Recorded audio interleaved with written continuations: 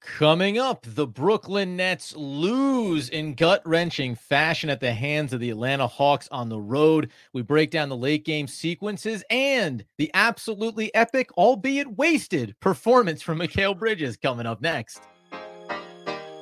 You are Locked On Nets, your daily Brooklyn Nets podcast. Part of the Locked On Podcast Network, your team every day.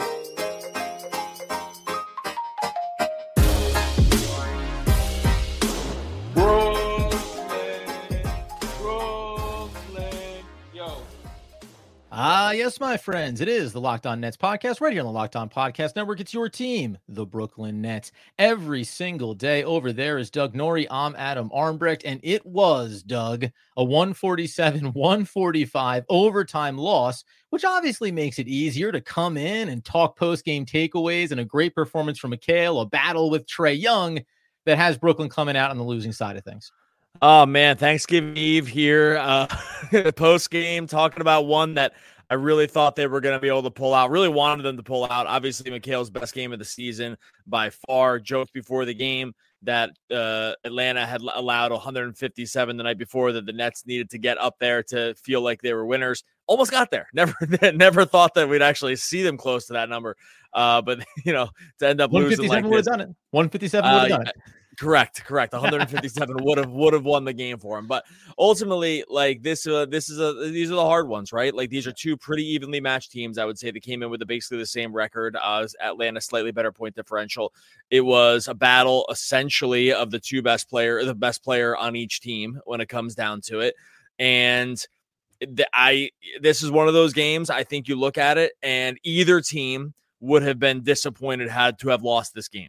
Right? Like that's how you know it's a pretty even match. But when you get this kind of game from Mikal that we've been sort of waiting for basically since the end of last season, to get a real ceiling game from him and to lose the game is a little bit of an extra gut punch for Nets fans, I think, just because you got the one that you needed from him and it's still an L. And that's just tough. Like when those things happen, it's just tough. Yeah, 45-point performance from Mikal. You mentioned there down the stretch of the fourth quarter and into overtime for this one. He just takes over, right? It's the kind of thing that we saw a lot last season and haven't seen so far this year. Give me the ball. I'm going to be the guy that makes the decisions. Saw some sequences where he still tried to set up teammates, etc. But he was getting the corner, getting downhill, getting at the basket. There's the overtime one that he just overcooks slightly. Also gets blocked in overtime there as well. But I tell you, we said this in the preview of this game with Atlanta coming off on a back-to-back, Brooklyn with plenty of rest, and now we didn't even think about it. Now let's also put this type of Mikal Bridges performance on it. It is a layer upon a layer upon a layer of, well, now that's disappointing to not get the W in a game like this, where I thought Mikal did put together one of his best performances, obviously, this season, even beyond the scoring. Like the production was there from a shooting perspective, also there in terms of attacking at the basket, getting to the free throw line, got there 12 times in this game, including overtime, obviously, but just the full package. And you want these kind of performances to get rewarded. You say this about any of your best players. When they put together one of their best games, you expect the team to win those. Yeah, and this was like for him was like a little bit back to, I don't want to say vintage because he hasn't been doing it long enough to back to vintage 27 game Mikal Bridges from a year ago. Honestly, and just the kind of way he was scoring, I mean, he was destroying the mid range. Like this is something that we saw him sort of peak with last year, where the mid range really got lit up in a way where we're like, oh, okay, this is really something. This is because when you can score effectively the mid range, like, and you're a 3-level scorer, you are a really, really dangerous kind of guy. And if you look at even just like the shot chart from tonight was overwhelmingly mid-range. I think, he only took 6 total 3-pointers, made 2 of them. And actually from these, sort of foul line, nail and areas, he was really, really efficient. And I love that he was getting to the basket. They just didn't really go in. And it's, I'm not trying to nitpick his game because he had such a good game that it's, you can't come out of this one and like in any way say it was Mikal Bridges' fault, right? 16 for 31, 11 for 12, 45 points. He's the reason they were in the game. So I'm not saying that, but it's just funny to see the shot chart breakdown because you're like, oh, this was so close to like being an epic performance. And those a few, and I think he got fouled on a few of these too. And he's like he's just not getting some of these fouls. I think that's actually just pretty clear that he's not getting fouls foul called in the way that like some other guys do. But in the end, seeing this game from him, I think we can grab onto the fact that like, okay, it's still in his bag for sure to get to have these games. That's a great sign. And when it kind of happens for the first time in the season, you hope that it's like the whole podcast is Mikal is awesome and it's a win and they're back to they're at 500. And that's the brutal gut punch when it just doesn't happen that way. Yeah, you can back out, I think, at 11 points there in overtime. So even if you back that away, right, because you always want to remind you get this extra 5 minutes, and it was primarily, again, it was Trae Young versus Mikal Bridges in the overtime session as well. Even if you back that out, still highly productive in this game. And listen, I had said this is highly skewed in the everything but perimeter shooting for Mikal, but I think this is where his bread and butter is. And inside of this team, everybody else has to reward them for this construct, whereas he gets into the paint, as he starts to make the defense pay more attention to him, the outside shots to look a little bit easier for everybody else. The only thing that stopped him on a 16-31 from the field performance was 31 shots from Trae Young. 12 of those went in from the field, but 8 of 16 from beyond the arc. Trae Young decided, listen, let me go ahead and wait to really start cooking from the outside. He actually did it last night as well, 5 of 8. But for a guy that shot 31% on the season from beyond the arc, that was happening early in this game, and it happened late as well, where this is really what it came down to. You say the two best players.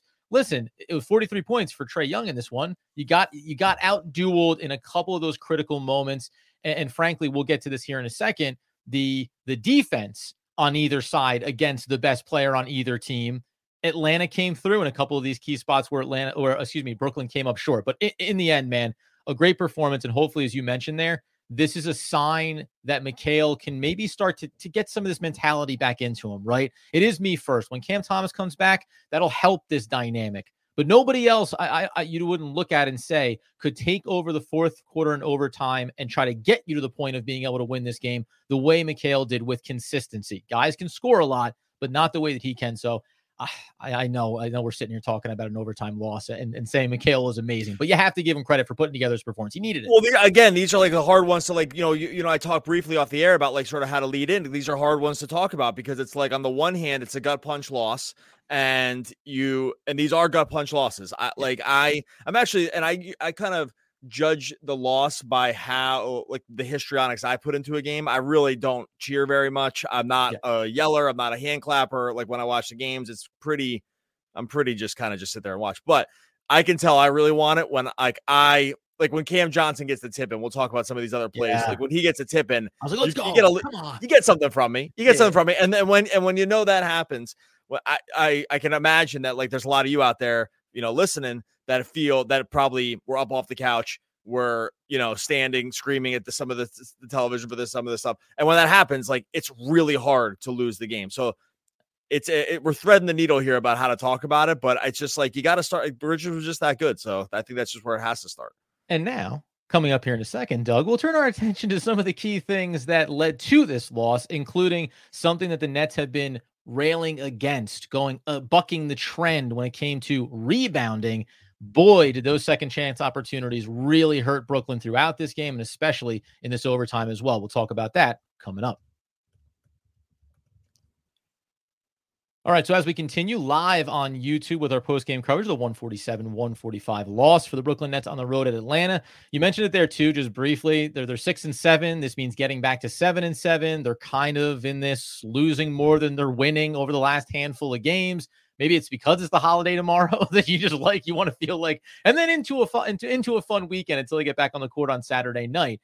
You mentioned that key sequence with Cameron Johnson gets the tip in off the miss in that overtime with you said this, about 16 seconds left. The block on Mikal was pretty brutal. And I said it there going the other way. It's weird, man. The trip, which was a trip that Atlanta has Johnson against Mikal, it almost kind of helps because now you're at the free throw line taking 2 shots instead of maybe getting a look at a perimeter outside shot.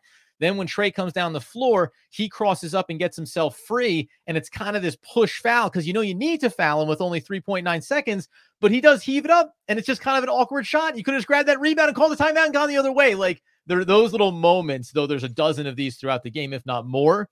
When you're in that overtime, you're playing beat to beat, and you could see the ones going the wrong way for Brooklyn and the right way for Atlanta.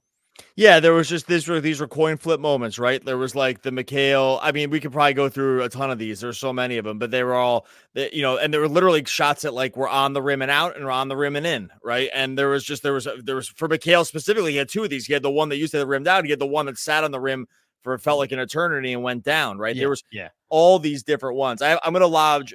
Go ahead, but I'm going to lodge a Trae Young complaint here in a second, and then I have a couple other things I want to mention. What were you going to say? Oh no, sure, no. Go with the complaint here first, because I got that weight in my back hip here too. Because Trae Young, I'll set you up here. Trae Young with the non-basketball plays inside of basketball, it's one of the more frustrating things. It's not because you lost to him. Even when we used to watch James Harden for the Brooklyn Nets. When there are guys that are going for the fouls rather than getting fouled in the act of shooting, it is infuriating. And he had a handful of these, including in the overtime, which he got against I think Dorian Finney-Smith. Basically got into the paint and then just backed himself up into it to get to the line for 2 free throws. I'm assuming that that's where we're going. I mean, it's every time. It's literally every time. If he's not shooting a three, he's trying to get fouled. I get it. It's part of the rules. I guess it's smart. I thought there was a rule that was made to like sort of start curbing it. It doesn't seem like it's always enforced. And I get that it's kind of hard to call. I guess I'm not going to probably sit here and just like complain about it because I think that's probably pretty weak. I will say it's really not that hard to call though. Like I know this is weak, but like it's not that hard to call because it's the most obvious thing when you see it in real time. Like no basketball player gains the paint, has a clear lane and stops himself short and dribbles backwards. Like it's not a bad, like it's not, you said this before. Sorry. I don't know why now you got me gassed up. This is when you play pickup and you do a move like this, they're like, no foul, guy. Like, get up. Like, what are we talking about? This isn't the way you play. So, yeah, but it's not even so much those two. Like, I even thought on the Dinwiddie one where he would end up going to the free throw line that he ended up missing it near the end of the game. That was another one where he had no intention of shooting. Like he saw. Now, look, I think Trae's really smart at this, and kudos to him for like sort of gaming the system. And I'm an angle shooter too, and other things, not basketball. But like, so I'm all for playing the edges and figuring out where someone else is screwed up. He's like sort of a master at it. It's just like not my brand of basketball, and I don't like watching it. And so, and it's just once you see it, and tonight was not the first time I've seen it, right? But it hits a little closer to home when it happens against your team. Yeah. That when it's like so clear, you only need to watch him for like short periods of time to see like when he was trying to turn the quarter on Dinwiddie, he's like, got it, getting fouled. Yeah. Like when he got into the lane against the FA, he's like, got it, getting fouled. It's just style. Like I just personally think it stinks, but you can't like argue against it because I guess it's like within the realm of the rules. No, well, it was also, and I'll throw in the other one because you said there are other different versions of it. He was running the baseline under the basket when Nicholas Claxton was on him, and I mean he jumped a foot to bounce into Nicholas Claxton's body, and it is like by the rules it's a foul, but it's like just this intentional thing where that's what you're looking for. And to your point, you're a really good free throw shooter, so you get yourself to the line and you get some easy buckets. Let's not belabor that because I feel like I could start spiraling here. The other big thing that I want to mention here inside of this game, which seems nuts, given that the offensive rebounding was even in this game at 22 apiece and the overall rebounds was 59-58 in favor of Brooklyn. Boy, you say this all the time. Listen, the box score will tell you one story, but your eyes will tell you another. The second chance opportunities, right? These rebounds where there were times when it was 2 Brooklyn Nets that could not seem to decide who was going to grab the ball first, leading to second and third possessions for Atlanta. I thought that's throughout the game, by the way. That really hurt Brooklyn and was kind of, when you're playing a team that should be exhausted on a back-to-back, it was like, okay, but here's an extra 2, 3, 4 opportunities. You're just going to win on those margins. Yeah, and this is sometimes, the Nets went small for some stretches during this game, so you're going to give it up on the boards. I think that like they were trying to play with a little bit more pace, knowing they need to come back too. I mean, Claxton had some foul trouble. This was not a game for Sharp because they can just like Trae can just attack. Like the problem, like the reason that it was hard for them to play with a lot of size in this game, leading to some of these plays that you're mentioning, is because Trae can attack a drop. Like we just explained to you exactly. We complained about it, but we just explained to you why it's hard to play this style against Trae. Like you play a drop against him, he's going to do this all game. He's going to attack it every single time, and he's probably going to get fouled or he's going to hit a floater. He's really, really good at those too. And so you go with a little less size, and then it's going to be a little harder to win these 50-50 balls. They're going to have trouble stopping guys at the rim, which they did. And I know that drives fans nuts also, but I think they were sort of left with very few options here in terms of like what was killing them. Because when they weren't aggressively switching in the first half or in the first quarter specifically, I mean, they were still doing it, but they weren't like fighting up super high. Trey was murdering them with deep threes. Yeah. And like, so you do get sort of stuck in between. So I can understand the complaint, but when this is another one when you're watching too, is like sometimes these 50-50 balls will totally drive you nuts as a fan because it feels like your team is not winning them at like the requisite amount. And that probably is true with the Nets, but there was plenty of other sort of like ball bouncing scenarios that went in the Nets direction, like over the course of the game. I think like if I'm trying to be like objective about it, but this was all the other thing too, is when you have a game that had, 292 points scored in it, like there's just going to be a lot of stuff happening on the court. Like there's just no way to pile on this many points without just lots of things happening. Does that make sense? I have another question I wanted to ask you about sort of the strategic thing, but does that make sense? I think, because I think the core complaint's going to be, oh, there was no size, we're getting killed in the glass again. They did get a little stuck in between this. Not having Dennis Smith Jr. really hurt like the ability to like guard in a way that was not going to have them be able to go small all the time. If Claxton wasn't on the court. Yeah. Well, by the way, just a lot of things to look at when you combine for 229 shots in a game. There's going to be a lot of things to take a look at. No, as the fundamental one, because then we'll take a break and come back in on just a couple of footnotes that you probably don't normally see inside of a box score as well for the Brooklyn Nets early in this season. But what's your schematic question?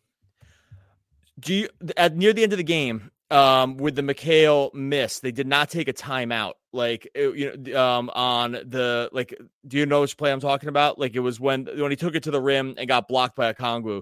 Oh, yeah. It was like with 16 seconds left, Jacques Vaughn didn't take a timeout. I was curious if you thought that was good, like let him sort of play through it, or like you think that it's like a time to slow it down. I think this like micromanaging, but I sometimes wonder about these kind of things because I saw some disagreement about this. Just among fans, and I'm just curious, like where you land with not calling a timeout for like that last shot that ultimately did not go in for Bridges. Yeah, it's interesting too because when you look at it, like the Lonnie Walker and overtime as time was expiring there at regulation, right? Like that's a set play that the Nets were able to create an opening for him. He doesn't get it off in time.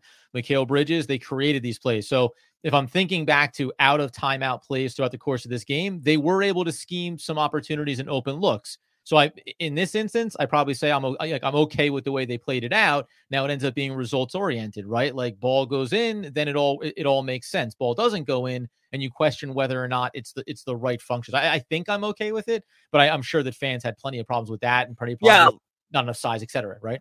I kind of like the idea sometimes to just like let him play. Like, I think they ended up getting the shot that they wanted. I feel like we saw the other ATOs. Like I think that the shot is actually interesting because I think either way, you're probably fine either way because the final shot out of regulation that Mikal got was a really clean look. Like that was, he came off that. It was you circle and double over the line, right? Like you got it. It was like a double curl around Cam Johnson, which I think was meant to be. I think that was a smart way to draw that up because if Cam is the screener, then if they basically both follow Bridges, then he can pop for the shot too. Like right. As opposed to say like Claxton being the screener in a situation like that, or someone else. I mean, even like Royce or Dorian Finney-Smith, like having Cameron Johnson be the screener on that sort of curl action means that like if they screw up, which they kind of did because they didn't get over the second curl around in time. Mikal got a really clean look. Obviously, at the end of overtime, I actually think that O'Neal screwed that up a little bit because I think he probably should have delivered the ball to Mikal. He didn't. He ends up going to the secondary option to Lonnie. Obviously, Lonnie takes the extra dribble, doesn't get the shot off. So that kind of like broke down. But in general, like it's hard for me to nitpick any of the like final sequences in terms of X's and O stuff. I thought that was all pretty good. I just think this ends up being one of those games like, if it goes down, we're elated, right? If either of those shots go down, we're absolutely elated, and they don't, and they lose, and it's just like that's like the very definition of an even game. And you're not thinking about, was it right or wrong? If they make the shot, of course it was the right play, right? You're not going to fundamentally go back and say, I wonder if they should have done it differently. If the ball goes through, you don't question any of the process that leads up to it. Coming up here in a second, though, I want to highlight some stats through these first 4 quarters. Didn't even mention the fact that the Brooklyn Nets did give up 77 points in the first half to the Atlanta Hawks, and also take a look inside the bench unit, something that's been such a strength for Brooklyn that actually came up on the losing end tonight. We'll get into that in just one moment. Okay, so as we tie a bow on the 147-145 loss for the Brooklyn Nets on the road here, first thing that's notable, I said that the Nets gave up 77 points in the first half to Atlanta. But it's crazy to think that after losing the first quarter, Doug, 45-33, they won the second quarter, they won the third quarter, and they won the fourth quarter. They lost overtime by 2 points, essentially foul shots, right? But to win 3 quarters of a basketball game means you had to have been so poor in quarter number 1 to put yourself in a hole. I mean, you go back and look at this first half. We talk about Trae Young. We talk about Mikal Bridges. Listen, Young came out firing. He didn't have, I don't think he had any, if not one bucket in the second quarter. So this actually became, for a big stretch here, about some of the other guys. When you go inside the box score and you think, well, Cameron Johnson, 8 of 13, 5 of 8 from deep, 23 points. Dinwiddie has a bad shooting night, 9 of 23, but also knocked down 3 of 8 from deep, 26 points, 22 for Nicholas Claxton on a double-double. Like, you see those things inside the box score, and those are guys that were doing a lot of the lifting, helping to do a lot of lifting in the first quarter. But on the flip side of it, whether it was, and it's so funny to look at Jalen Johnson and see that you're sitting here going, 7 points, but there was just a stretch where he was the only guy getting the ball offensively for Atlanta. They didn't miss a lot of possessional beats. If it wasn't Trae Young, somebody else knocked down that shot. The Nets just had lulls, and I don't know how you fundamentally can give up 45 points in a first quarter and not feel, you just have to feel like back-to-back team, we want to come in, we know we can score against this team. Okay.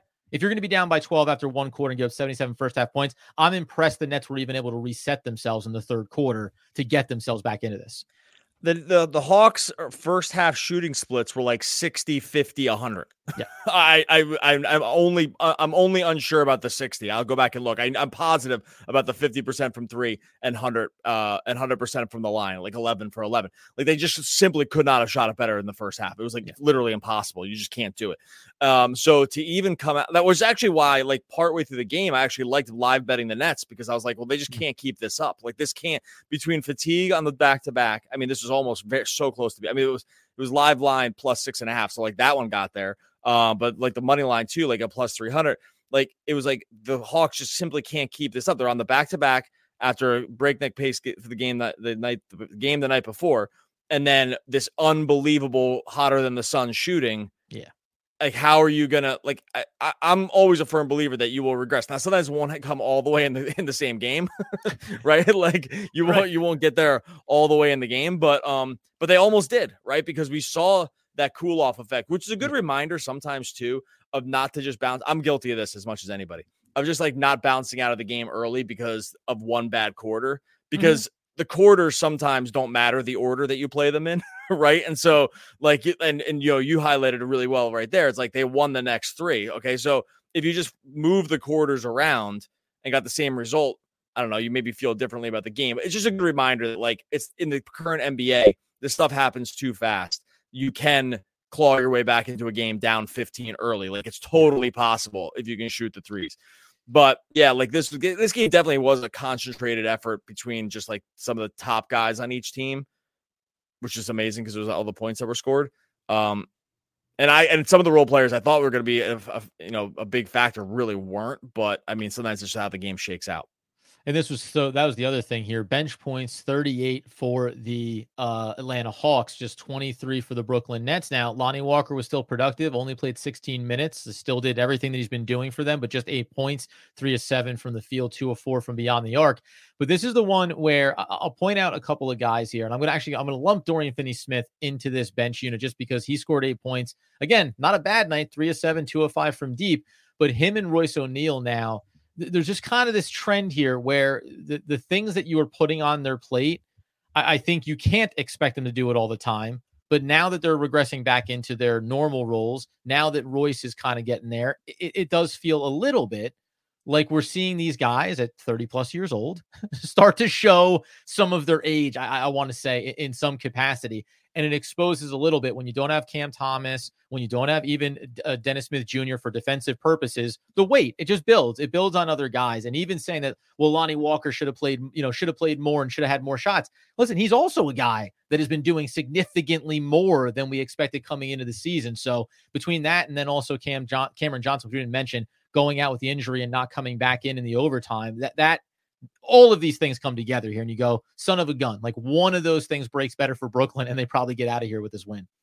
Yeah. Like I thought Royce had a really rough game here. Both ends of the floor. What's that? Both ends of the floor. This is a bad matchup for Royce on switching things and picking up a Trey or picking up a Murray. Like there's not a lot of places for him to hide defensively. Yeah, he was brutal, both ends. It was pretty rough. I thought Watford was interesting because, like, just talking, and we're going to close this out here in a second, but like, if thinking about these bench guys, like I thought Watford was interesting because, like, the things he does, he's so aggressive that sometimes it looks amazing, and then he's so aggressive that sometimes it looks horrible. And this game was, I thought, highlighted by that. Yeah, that'll be my closing thought, actually, because I'm a Trendon Watford fan. He played 15 minutes. He was 3 of 8, had 7 rebounds. The rebounds you can talk about, but you mentioned the aggressive play, which I love, and 7 points, right? You love it. And he is a young player, and I think that you're kind of hitting the sweet spot with his minutes, at least right now, because it is a mixed bag at times, as it is with a lot of young guys, right? Sometimes the aggression pays off. Other times it can look a little awkward, maybe a foul or maybe a loose giveaway, those types of things. So I think we got the right amount of him. But you can see how he has a role to play, but I wouldn't start expecting, hey, let's replace Royce O'Neal minutes or Dorian Finney-Smith minutes with a player like Watford, because he's not quite refined enough yet, I think, to be consistent. All right. Much appreciate everyone that jumped in here to YouTube Live. We are going to continue the show as we always do on YouTube Live. If you have questions, make sure you throw them in there at Locked On Nets. If you're on the podcast feed, we're going to close it out here. We'll post that other stuff, a day later with some of the stuff that happens on YouTube Live. But it's a good reminder to make sure you're subscribed to YouTube Live so that you can just be part of it right when it happens. Just go to Locked On Nets over on YouTube. Join the almost 7,000 subscribers that we have over there. And if you're on YouTube, just go subscribe wherever you listen to the podcast too. There's no reason not to do. Both help us. Both are free for you to do. So make sure you subscribe wherever you listen to the podcast and subscribe over on YouTube. No quote. Have a great Thanksgiving, everybody. You could have no Thanksgiving quote. All right, we'll be back again. We'll be back again Friday. That's right. And in a moment on YouTube Live, talking more Brooklyn Nets basketball.